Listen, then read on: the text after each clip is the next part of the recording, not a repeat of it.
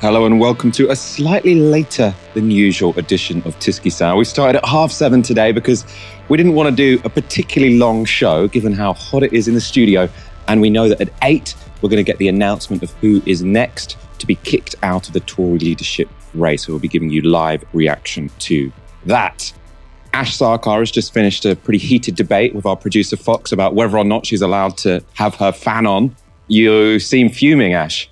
Yeah, because one, you took your job back and you've relegated me to the sweatbox. 2, you're parked next to the air conditioning unit, which the viewers at home won't know, but I know. And 3, Fox told me that I'm not allowed to have the fan on. And as you know, I'm a big fan of Fran's fan on.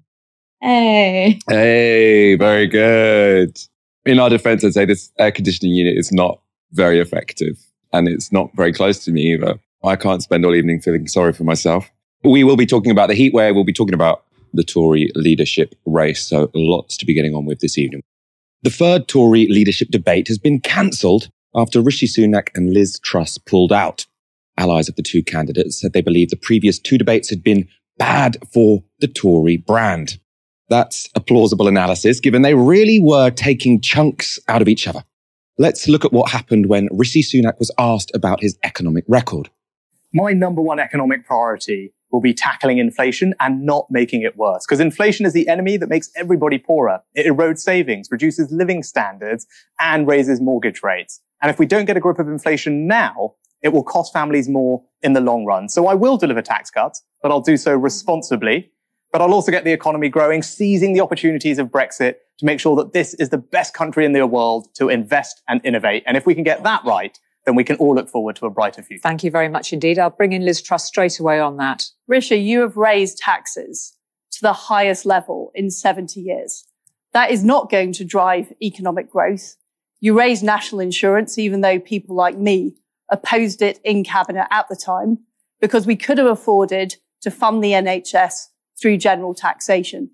The fact is that raising taxes at this moment will choke off economic growth in order to prevent us getting the revenue we need to pay off the debt.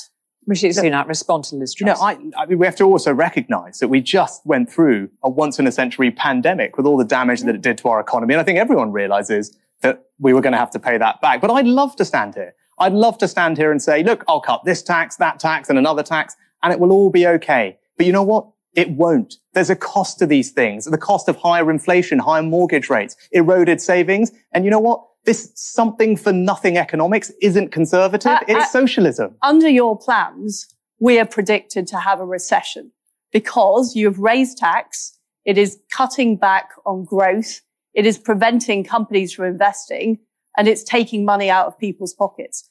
That is no way to get the economy going during a recession. That was Liz Truss going pretty bare-knuckled on Sunak's record, and Sunak kicking back by saying tax cuts were socialist.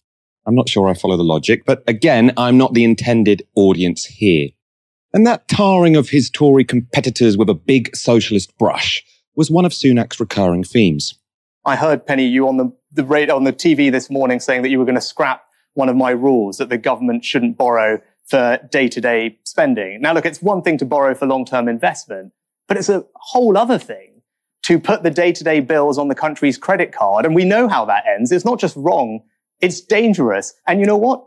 Even Jeremy Corbyn didn't suggest that we should go that far. Very briefly. Too many chancellors have had too many fiscal rules that they have then had to ditch because they haven't been able to meet them. I think you have to accept that we are in an unprecedented situation. We are going to have to do more for people to help with the cost of living. Where we really need to concentrate is on growth. And under your tax trajectory, that is going to be much harder. Okay, but Penny, you're generally proposing that we borrow to fund our day-to-day spending, putting those bills on a credit card. Literally, Jeremy Corbyn didn't think that was the right approach. Even Jeremy Corbyn wouldn't have done that. An attack point so clever he felt he had to say it twice, evidently. Of course, Sunak is right. Corbyn didn't want to fund day-to-day spending with borrowing. Under his watch, Labour planned to fund decent services by taxing the rich, something this lot, of course, will not countenance. But later, Mordaunt went on an attack of her own. It started when Tugendhat was asked about Sunak's record as Chancellor. Look, I'll leave Rishi to answer his own record, because I'm finding it very difficult to understand who's disowning and who's defending the record of the last few years that they've been in government. It's pretty confusing to me anyway. I think what we need to do is we need to focus on what we're going to do in the future, though, not in the past. And at the moment, we're getting definite promises of jam tomorrow when a lot of people are looking for bread today. That a response to that, Rishi Sunak? Well, all I'd say, because we're hearing a lot about promises, we've actually got to the point, we should just reflect on this as a Conservative party, where even Keir Starmer is attacking leadership candidates for peddling the fantasy economics of unfunded promises. If we're not for sound money, what is the point in the Conservative Party? It's the most conservative, has conservative values, and that's what I stand for. Okay, but it's not a choice between sound money and meeting people's needs and helping the economy grow. I think that the discussions that we're having this evening must be very peculiar to people sat at home. We have layered and layered onto them incredibly complicated support schemes, which took you, Rishi, you did it brilliantly. It was, 2 minutes to just run through the whole list. I know from my background, it is incredibly difficult if you can't afford a bus fare, if you don't have a washing machine, if the services you are interacting with are incredibly complicated. Okay. We have to simplify this for people, and we have to be more responsive. It's not your fault, Rishi. There's lots of things that need to be sorted at the Treasury. But the fact that your energy package did not take into account people in HMOs is an example of that. HMOs are housing with multiple occupancy, so where you've got lots of people from different households living in the same flat. And that was Penny Mordaunt attacking her government colleagues' schemes for being too complex. And I think trying to subtly paint him as out of touch and privileged. She knows from her background that these things can be complicated. Obviously, though, with tax cuts as her only real promise, Mordaunt doesn't give us much reason to think she'd be any different. So there were plenty of spats. However, the candidates did have one moment of agreement. If he wished to serve, who here would be happy to have Boris Johnson in their cabinet? Please raise your hands. If he wished to serve, would you have Boris Johnson in your cabinet if you were PM? Not a single person would have Boris Johnson back. I would like to say something about him, because I think it is only fair. Well, we are going to go back to that after the break. So hold that thought, Penny Mordaunt. Hold Brexit all of yours. So those were all scenes from the second leadership debate hosted by ITV last night. Ash, can you see why Sunak and Truss have decided they don't want a round 3? There won't be a Sky News debate tomorrow night. Well, one of the things that was so striking about watching that debate is that unlike every other time over the last 12 years, when the Conservatives have had to reinvent themselves while still clinging on to the levers of power, none of the candidates were able to put a great deal of distance between themselves now and everything that's gone before. So there were all of these reminders of decisions you made while you were in office. Well, hang on, weren't all of you in the cabinet? I was a backbencher. And that is a really dicey situation for the Conservative Party to be in, because the thing that they're good at is pretending that it was some other Conservative Party who's been in power for the last however many years, who's overseen all of the kinds of fuck-ups that have led to this very deep dissatisfaction with the performance of the government, which has forced a kind of crunching of gears, a new prime minister and a change of direction. And I think for the first time in the over a decade that they've been in government, we haven't seen that kind of political metamorphosis. So that for me was the really striking thing. It's not simply that it's blue on blue. We of course had a lot of blue and blue during the Brexit campaign, what followed as Theresa May tried to get her deal over the line. You then also had a full leadership race where the candidates got whittled down and 2 got presented to the membership, but nothing quite like this. They've cancelled it because they're saying too much and they're worried they're going to give the game away. Like you can almost imagine one of the candidates who hasn't been in the cabinet saying, look, the Tory government have overseen 12 years of stagnation. We need to do something completely different. Then that would obviously, that would make a great Labour attack ad. So yeah, having these 5 candidates talking about Tory failures is probably not helpful for the party. And the tenor of the debates has not gone down well with Tory MPs. ITV reported this. In messages seen by ITV News, one MP warned the division, smears and personal attacks this weekend have been disgraceful. Nothing will kill our party more than blue on blue. Another wrote, quote, "We have an 80-seat majority and have spent time infighting and bringing down the party and are now fighting publicly. It's shameful. I can't believe this is happening." And they go on. One MP told ITV News that it was more sorry than anger in terms of the mood, but admitted it's hard to see how people partner up when they go so hard at each other. So the idea then, it'll be hard when one of them wins to bring other people in their cabinet or to fold behind different candidates when they get eliminated if they've been attacking them so publicly. I suppose the most obvious question there would be if Liz Truss doesn't make it to the final two, could she plausibly back Rishi Sunak, given she sort of attacked him so vociferously? We can also look at what the public made of those debates, or in particular that debate on Sunday nights. This is an opinion poll. Who performed best in the debate? And among Conservative voters, they favoured Rishi Sunak, as, to be honest, did the voters for every party. So most people thought Rishi Sunak, or the most people thought Rishi Sunak did well in that debate. Liz Truss and Penny Mordaunt, not bad, but not amazing. But Liz Truss is sort of better than her first debate, where I think she got about 6% saying she had done the best. Tom Tugendhat is fairly popular with Labour voters, but very unpopular with Conservative ones. Ash, of course, we will be reporting at 8 on who is eliminated tonight. Do you think there'll be any surprises? Who's going to go?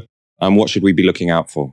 I don't think it's going to be hugely surprising what happens next. Chances are Rishi Sunak remains the front runner, followed by Penny Mordaunt, followed by Liz Truss, then Kemi Badenoch, with Tom Tugendhat being eliminated. What's interesting, looking at the polling that you've just shown, is that, Rishi Sunak is still the strongest candidate overall. But Tom Tugendhat, who is someone who will not be making it past the next round of MP votes, is the person who is next best positioned to win over swing voters. A candidate who isn't very liked by the public at all. That's Liz Truss, someone who performs very badly with Labour voters, very badly with swing voters, is, incredibly popular amongst the Tory membership. So it will be interesting to see what happens, I think, in the round of voting after this one. Are you going to have MPs thinking a little bit more about who the public could get on board with at a general election? Or is this going to be yet another case of MPs trying to gauge where their membership is at and produce and present a candidate to them which they find amenable? I don't think that there'll be necessarily a huge amount of looking to the public and trying to vote on that basis. Maybe it'll be a bit more horse trading, who can promise you a government job, that kind of thing. But maybe one or two MPs will start thinking, okay, not who does this, cohort of radicalized golf club members, who do they like? They'll be thinking about, okay, swing voters, red wall seats, true blue seats, who's going to be able to hold together this coalition come general election time. As you might be able to tell from the sweat pouring down my forehead, the UK is experiencing an unprecedented heat wave. Wales has registered its hottest day on record, hitting 37.1 degrees Celsius in Hawarden. In Scotland, temperatures hit 31.3 in Aboyne. That's only 1.6 below its record. And Northern Ireland experienced 31.1 in Derrylin, only 0.2 below its record, which was recorded last year. But England scored the highest temperatures. The mercury hit 38.1 at Santon Downham in Suffolk, just 0.6 degrees below its record, which was measured in 2019. The effect of the heatwave, of course, has been very real. Hospitals have cancelled operations, flights have been grounded, trains were disruptive, and the heatwave could lead to significant casualties. Indeed, the government's former chief medical advisor, Sir David King, has warned that the two hottest days of the heatwave could result in 10,000 excess deaths. So it's clear why the UK Health Security Agency has issued a red warning for this heatwave. The first time ever such a warning has been made for extreme heat. Yet despite all this, Boris Johnson doesn't seem too fussed. He's missed multiple Cobra meetings to address the record temperatures and instead has spent his time having parties at Chequers and doing this. That was Boris Johnson flying in an RAF Typhoon. He's clearly keen to rinse all the taxpayer-funded freebies he can get during his last 2 months in office. Who wouldn't? Although, if you're Prime Minister, you probably should attend those Cobra meetings. Boris Johnson, for his part, is not getting pressure from his backbenchers to take this more seriously. In fact, quite the opposite. Conservative MP John Hayes told The Telegraph, "This is not a brave new world, but a cowardly new world where we live in a country where we are frightened of the heat. It's not surprising that in snowflake Britain, the snowflakes are melting. Thankfully, most of us are not snowflakes." John Hayes has been given a £50,000 salary by an oil company since 2018. That's according to the Parliamentary Register, which, could have something to do with why he seems a little bit dismissive of climate change. Right-wing journalists are also responding through oppositional lens. Ahead of the heat wave, this is how Bev Turner of GB News questioned the meteorologist John Hammond. By early next week, you can scrap 20 degrees. It could well be 40 degrees. I think there will be hundreds, if not thousands, of excess deaths early next week. The charts that I can see in front of me are frightening. So we all like nice weather, but this will not be nice weather. This will be potentially lethal weather for a couple of days. It'll be brief, but it'll be brutal. John, John, I want us to be happy about the weather and everything. I don't know whether something's happened to meteorologists to make you all a little bit fatalistic and harbingers of doom. Because all of the broadcasts, particularly on the BBC, every time I've turned on, anyone's talking about the weather, they're saying that there's going to be tons of fatalities. But haven't we always had hot weather, John? I mean, wasn't the summer of 76? That was as hot as this, wasn't it? No. And we are seeing more and more records, more and more frequently and more severely. Some people always hark back to the summer of 76, which was a freak event 40-odd years ago, over 40 years ago. But heat waves are becoming more extreme. This is yet another one which is coming down the tracks towards us. And, I don't think we should be too light-hearted about the fact that many are going to die early next week because of the heat. 40 degrees, the sort of temperature that this country, I'm afraid, is just not geared up to cope with. That was incredibly embarrassing television. For a hopefully more productive discussion than you'll find on GB News, I'm joined now by climate scientist Dr. Ella Gilbert. Welcome back to the show. Thanks for having me.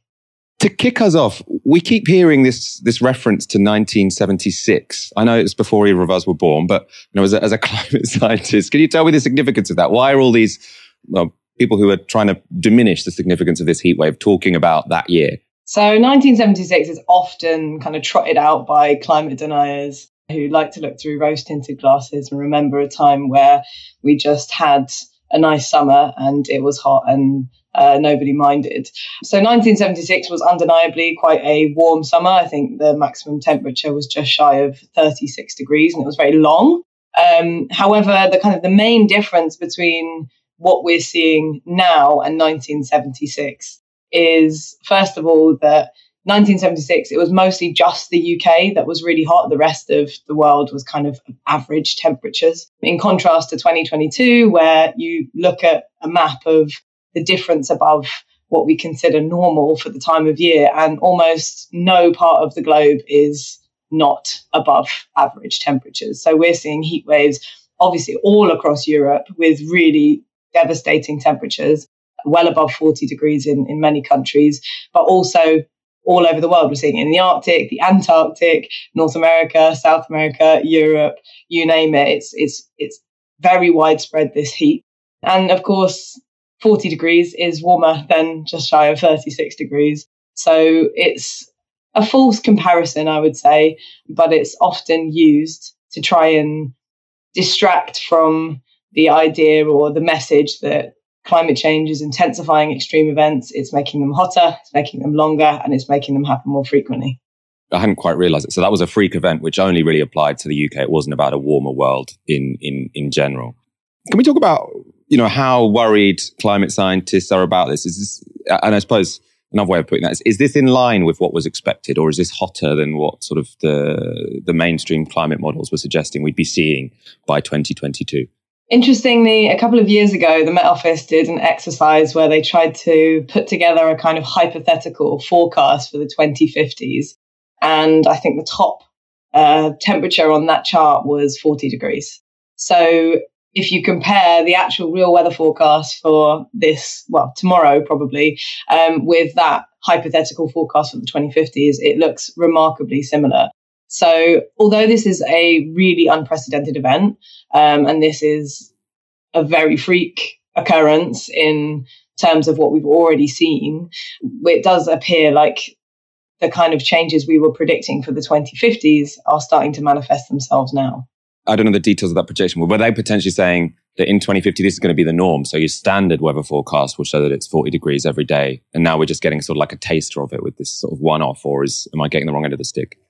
I wouldn't say that it would be the norm in 2050, but it would certainly be true that we would have heat waves, whereas a heat wave in our current climate might be a 30-degree heat wave. By the 2050s, it might be more likely that we would get 40-degree heat waves. We know that by the end of the century, if we keep kind of going on the track that we're going on, whereas at the moment, 40-degree days are so unlikely that they would happen maybe once every 300 years or something like that. By the end of the century, if we keep going as we're going, it could be more like every 15 years. And that's better than the worst case scenario, which would be 3 to 4 years. But it all depends essentially on what we do now to curb emissions. Now, as you've already mentioned, it's not just Britain being hit with this extreme heat. And one of the consequences across Europe has been wildfires. Ella, who's being hit hardest by these increasing temperatures? So as with many extreme events, unfortunately, it is the most vulnerable people, the most marginalized and the poorest in our society that are feeling the worst effects of this. So in the UK particularly, it's the very old, people with disabilities or existing health conditions, or the very young. So anyone who's susceptible to cardiovascular or respiratory complaints, then they're particularly at risk. Internationally as well, in terms of across Europe or this particular heat wave, where would you least like to live right now? It's always going to be the poorest and most marginalized people who feel the worst effects. It's the people who are least able to cope with and adapt to these sorts of extreme circumstances. If you live in a country where temperatures are currently topping 45 degrees and you don't have access to cool spaces, air conditioning or shade, or you're being forced because you have to make money to work in the hot sun outdoors all day, then you're going to be much more at risk of having some negative consequences as a result of the heat. So it's both within countries and across the world, it's always going to be the people who are poorest or most marginalized who are feeling the worst effects. Now, I might have to cut you off in a minute or so because we're just about to get the latest results from the Tory leadership knockout round. But while we're waiting for that, could you tell me what you make of the Tory leadership contest? At the moment, it seems as if they're all going to go in the wrong direction, if anything, on climate change. It seems like they're going to be, even more relaxed about climate change than Boris Johnson. What's your take on that? Well, I think that climate change has to be at the forefront of any policy agenda at the moment. It's an existential crisis. It's a threat to all of us, and it's not going to go away anytime soon. Naturally, it doesn't appear like the candidates are doing what we think we should, but the science is very clear that we need to upscale our ambition on climate policy. We need to really pull our finger out. I'm a little disappointed, although maybe not surprised to see that there are very few commitments or concrete policies about it. Ash, I want to bring you in for some analysis of what we might be about to see in this Tory leadership race. We're looking out for who gets knocked out. What else should people be watching out for? One interesting thing that people might want to look out for is whether Rishi Sunak has encouraged his supporters to lend their votes to a candidate that he would rather face off against when it comes to a membership vote. Now, of course, the way that this works is that you don't have a sort of truly democratic process where all of the candidates get to make their pitch directly to the membership. It gets whittled down through this process of rounds of voting. And so it might be that Rishi Sunak feels more confident facing off against, say, a Kemi Badenoch than a Liz Truss. It might be that he has a preference between Penny Mordaunt and Liz Truss. Tom Tugendhat, like I said, is probably a no-hoper here, so I don't think that he's really going to be in the running. So the thing to look out for isn't really, how much is Rishi Sunak able to add to his lead, The interesting thing to look out for is whether there is any significant movement between those three women, Kemi Badenoch, Liz Truss and Penny Mordaunt, because that would indicate some loaning of votes. And the other thing to look out for, of course, is where Suella Braverman's votes go. So she was the last candidate to get knocked out. She had 27 votes. So Truss will be hoping to pick up a majority of those. Here we go. Let's hear the results. The third ballot, 357 votes were cast out of a possible total of 358. I'll again read the name of the candidates and the number of votes cast in alphabetical order. Badenoch, 58. Mordaunt, 82. Sunak, 115. Truss, 71. Tugendhat, 31. So Tom Tugendhat is eliminated from the election. The other candidates are able to go forward to a fourth ballot, which will take place tomorrow between 1 and 3 p.m, with the results announced at 4 p.m. Thank you very much.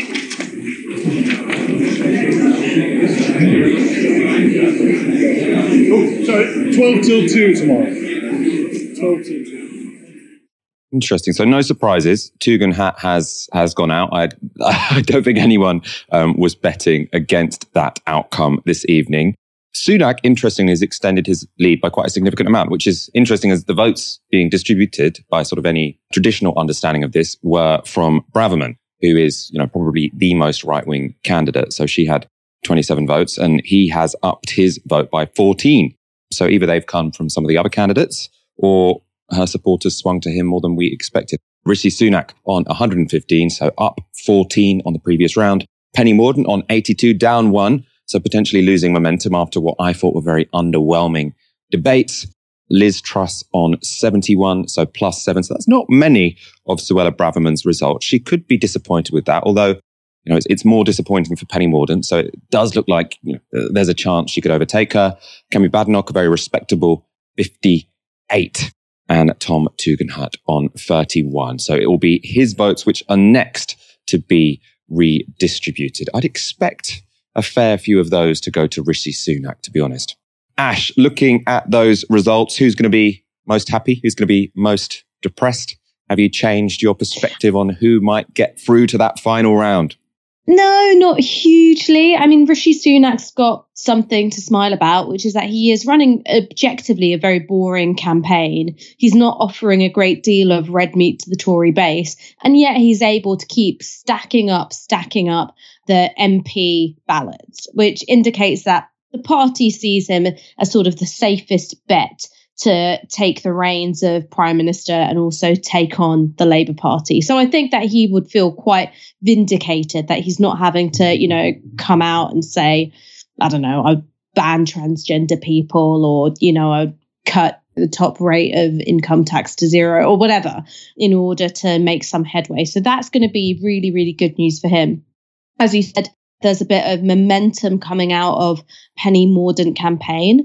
Maybe it's to do with uninspiring debate performances or looking at the way in which Kemi Badenoch has been able to add to her vote tally.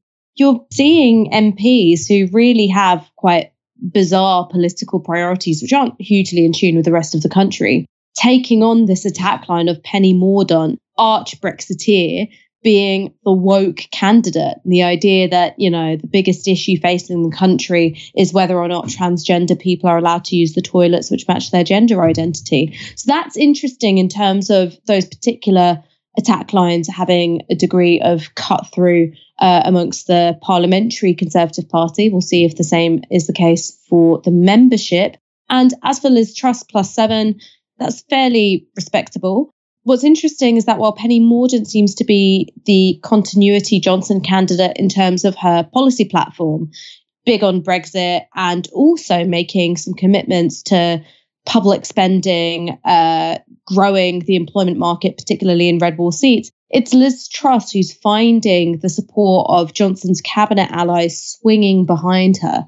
So I think that that's one to look out for. Who is going to be able to present themselves as sufficiently continuity Johnson, which means that the membership and the MPs will go, okay, maybe we've got a chance of holding together this particular electoral coalition, while of course not being so much continuity, Johnson, that you are kryptonite to the electorate and you mimic his poll ratings.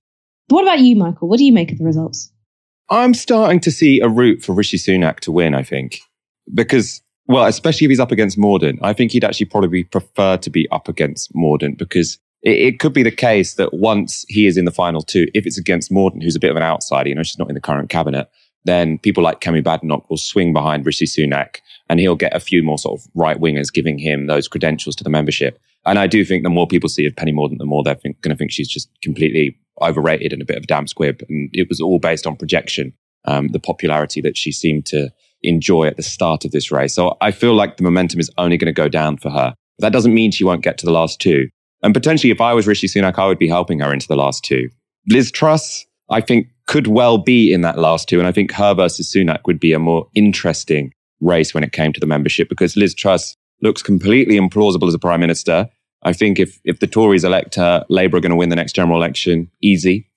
I actually think that about Penny Mordaunt as well. I think Sunak is the only tough candidate there for the Labour Party. I don't think any of the others seem particularly serious.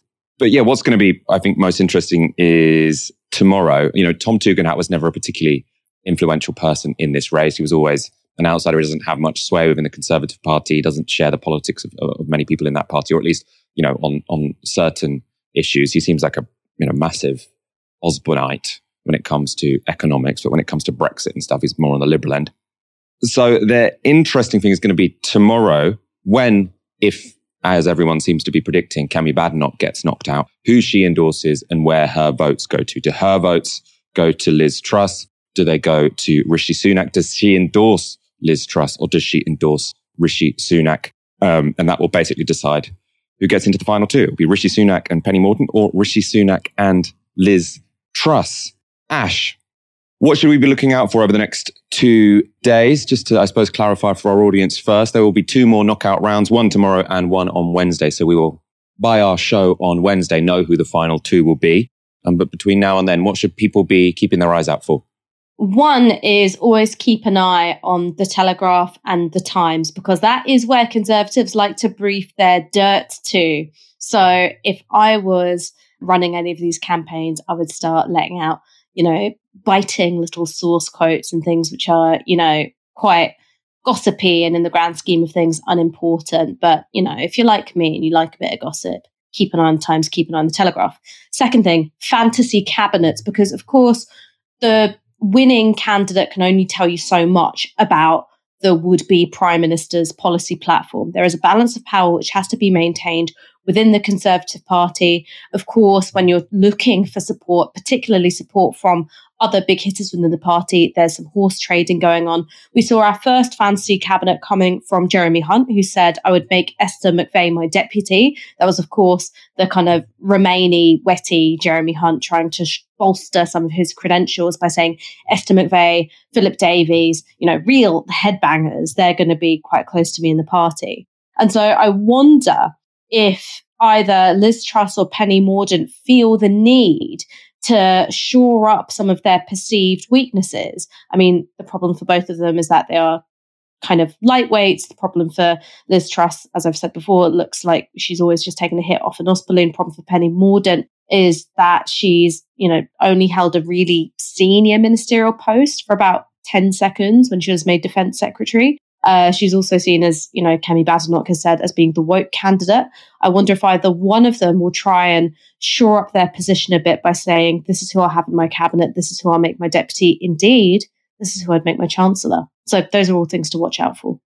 For, say, Rishi Sunak to say, I'd give Liz Truss a job, because, I mean, if it is him versus Penny Mordaunt in the final round, he's really going to want her endorsement. But, she said some things about his policies, which will remain Tory policy when he's in power, that every political interview, they'll be like, Liz Truss, I mean, you very openly said that you think all of Rishi Sunak's policies are terrible.